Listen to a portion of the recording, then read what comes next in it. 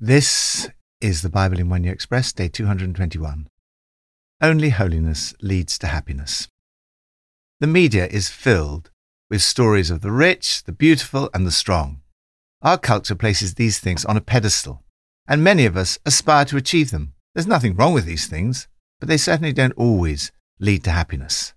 The French philosopher Blaise Pascal spoke of 3 orders of greatness. Riches, beauty, and strength fall into his first category of superficial, physical greatness. Above this is a higher, second level of greatness. It's the greatness of genius, science, and art, the greatness of the art of Michelangelo or the music of Bach, or the brilliance of Albert Einstein. These stand way above superficial, physical greatness. However, according to Pascal, there is a third kind of greatness, the order of holiness. And there's an almost infinite qualitative difference between the second and the third category. The fact that a holy person is strong or weak, rich or poor, highly intelligent or illiterate, does not add or subtract anything, because that person's greatness is on a different and almost infinitely superior plane. It is open to every one of us to achieve true greatness in the order of holiness. The word holy, hallowed, holiest, holiness, appears over 500 times in the Bible. God is holy. He gives you His Holy Spirit to sanctify you, and you are called to share in His holiness. The word saints means holy ones. In the New Testament, it is applied to all Christians. You are called to be holy. Holiness is a gift you receive when you put your trust in Jesus. Receive His righteousness and the gift of the Holy Spirit. Seek to live out a holy life in grateful response to God's gift through the imitation of Jesus in the power of the Holy Spirit. Ultimately, only holiness leads to happiness. From Psalm 93. The Lord reigns. He is robed in majesty. The Lord is robed in majesty and armed with strength.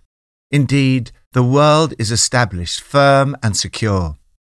Your throne was established long ago. You are from all eternity, mightier than the thunder of the great waters, mightier than the breakers of the sea. The Lord on high is mighty. Your statutes, Lord, stand firm.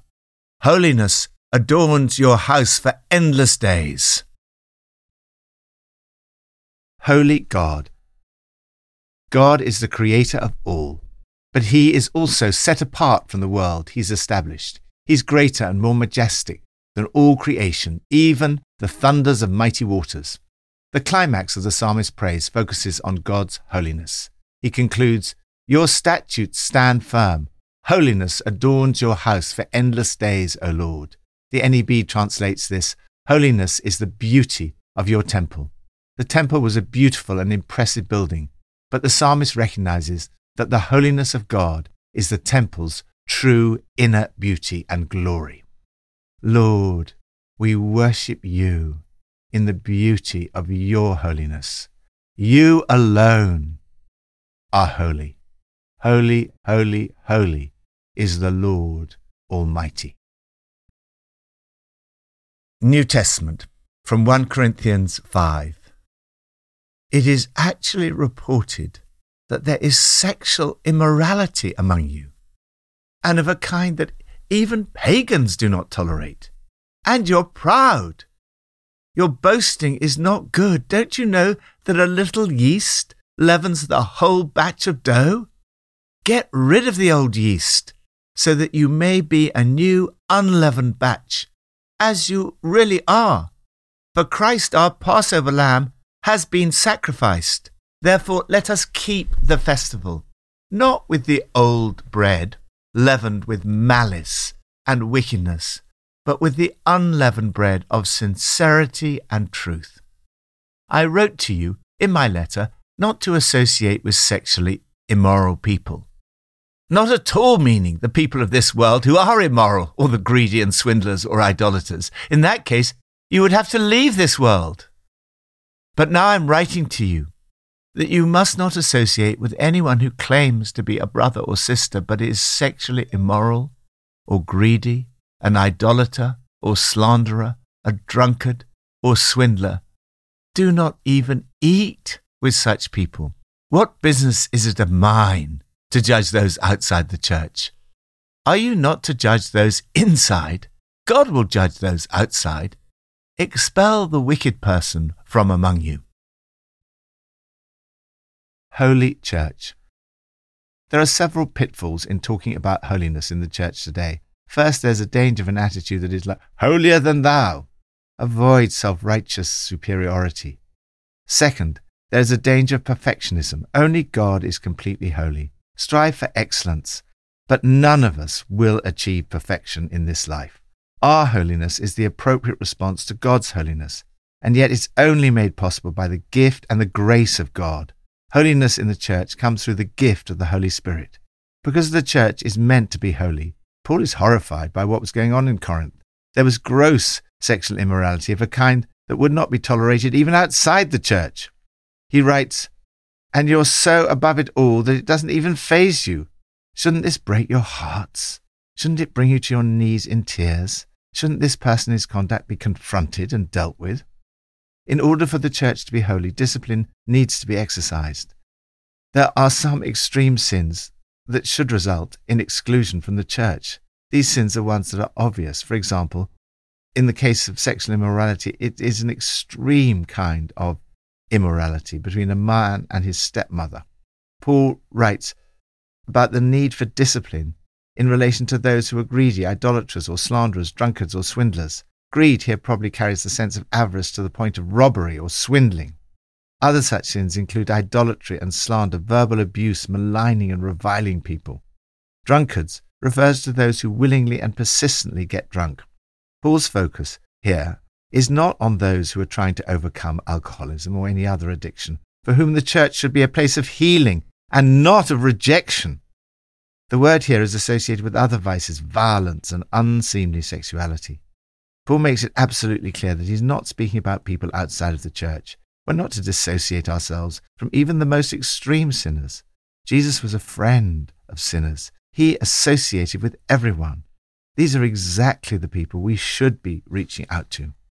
Rather, Paul is saying that if people continue with these extreme and obvious sins in an unrepentant manner, they have no place in the church. Unless we deal with the issue, a little yeast works through the whole batch of dough. It will affect the whole church. Church discipline is therefore very positive in the sense that it enables the person to confront their own conduct and deal with it. It's also positive for the church as a whole, in that it stops evil spreading through the whole church community. Thankfully, forgiveness is possible, for Christ, our Passover lamb, has been sacrificed. None of us are holy, except through the gift of God. Jesus died as the Passover lamb in order that we can be forgiven and cleansed. Holiness is a gift from God. When we fail, we need to come back to the cross without delay and receive forgiveness. Today, Lord, I come to you again and ask for your forgiveness and cleansing. Help me to lead a holy life. May your church be a holy place. Old Testament, from 1 Chronicles 28 and 29. And you, my son Solomon, acknowledge the God of your father and serve him with whole-hearted devotion and with a willing mind. For the Lord searches every heart and understands every desire and every thought.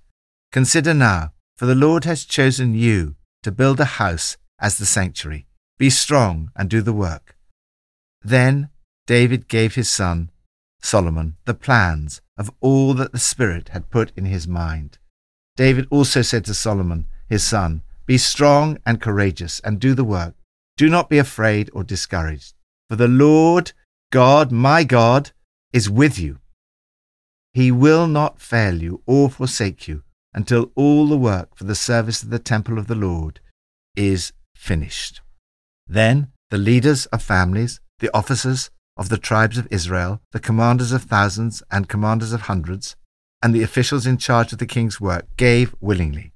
Anyone who had precious stones gave them to the treasury of the temple of the Lord. The people rejoiced at the willing response of their leaders, for they had given freely and wholeheartedly to the Lord. David the king also rejoiced greatly, I know, my God, that you test the heart and are pleased with integrity. All these things I have given willingly and with honest intent. And now I have seen with joy how willingly your people who are here have given to you. And give my son Solomon the wholehearted devotion to keep your commands, statutes, and decrees, and to do everything to build the palatial structure for which I have provided. Holy Temple. David was called to prepare for the building of a holy temple.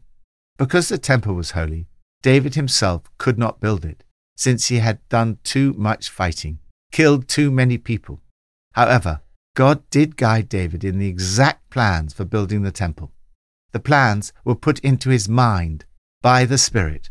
This is often how God guides us. He presents reasons to our minds for acting in a certain way.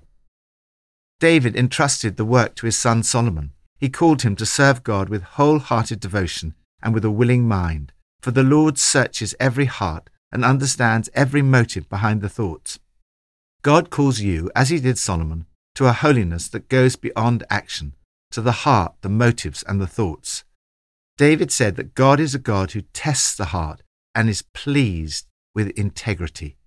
David was a man of integrity of heart. This is a good definition of holiness. It's been said that everyone has three lives: a public life, a private life, and a secret life.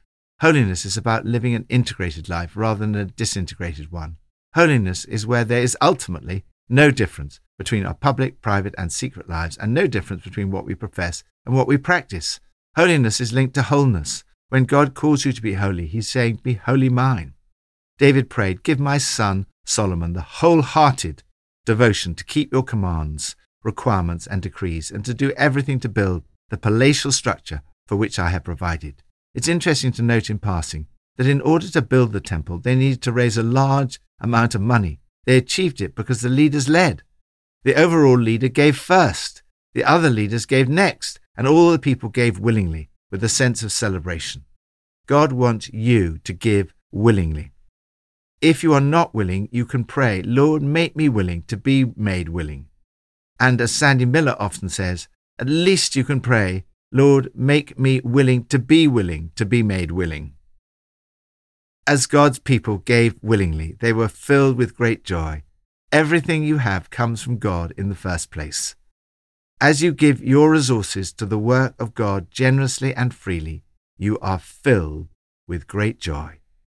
The holy temple which David and Solomon built was only preparation for the holy temple of the church, where the Holy Spirit dwells.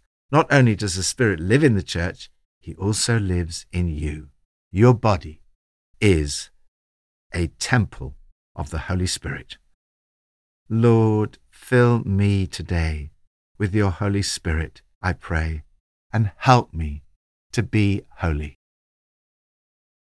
Pippa adds, 1 Chronicles 29, verse 9, "For they had given freely and wholeheartedly to the Lord." I'm always amazed by God's provision and the incredible generosity of the people of God. Time and again, we have seen God's extraordinary provision for the work of the church, just when things began to look impossible. I don't think I thank God enough for his wonderful generosity.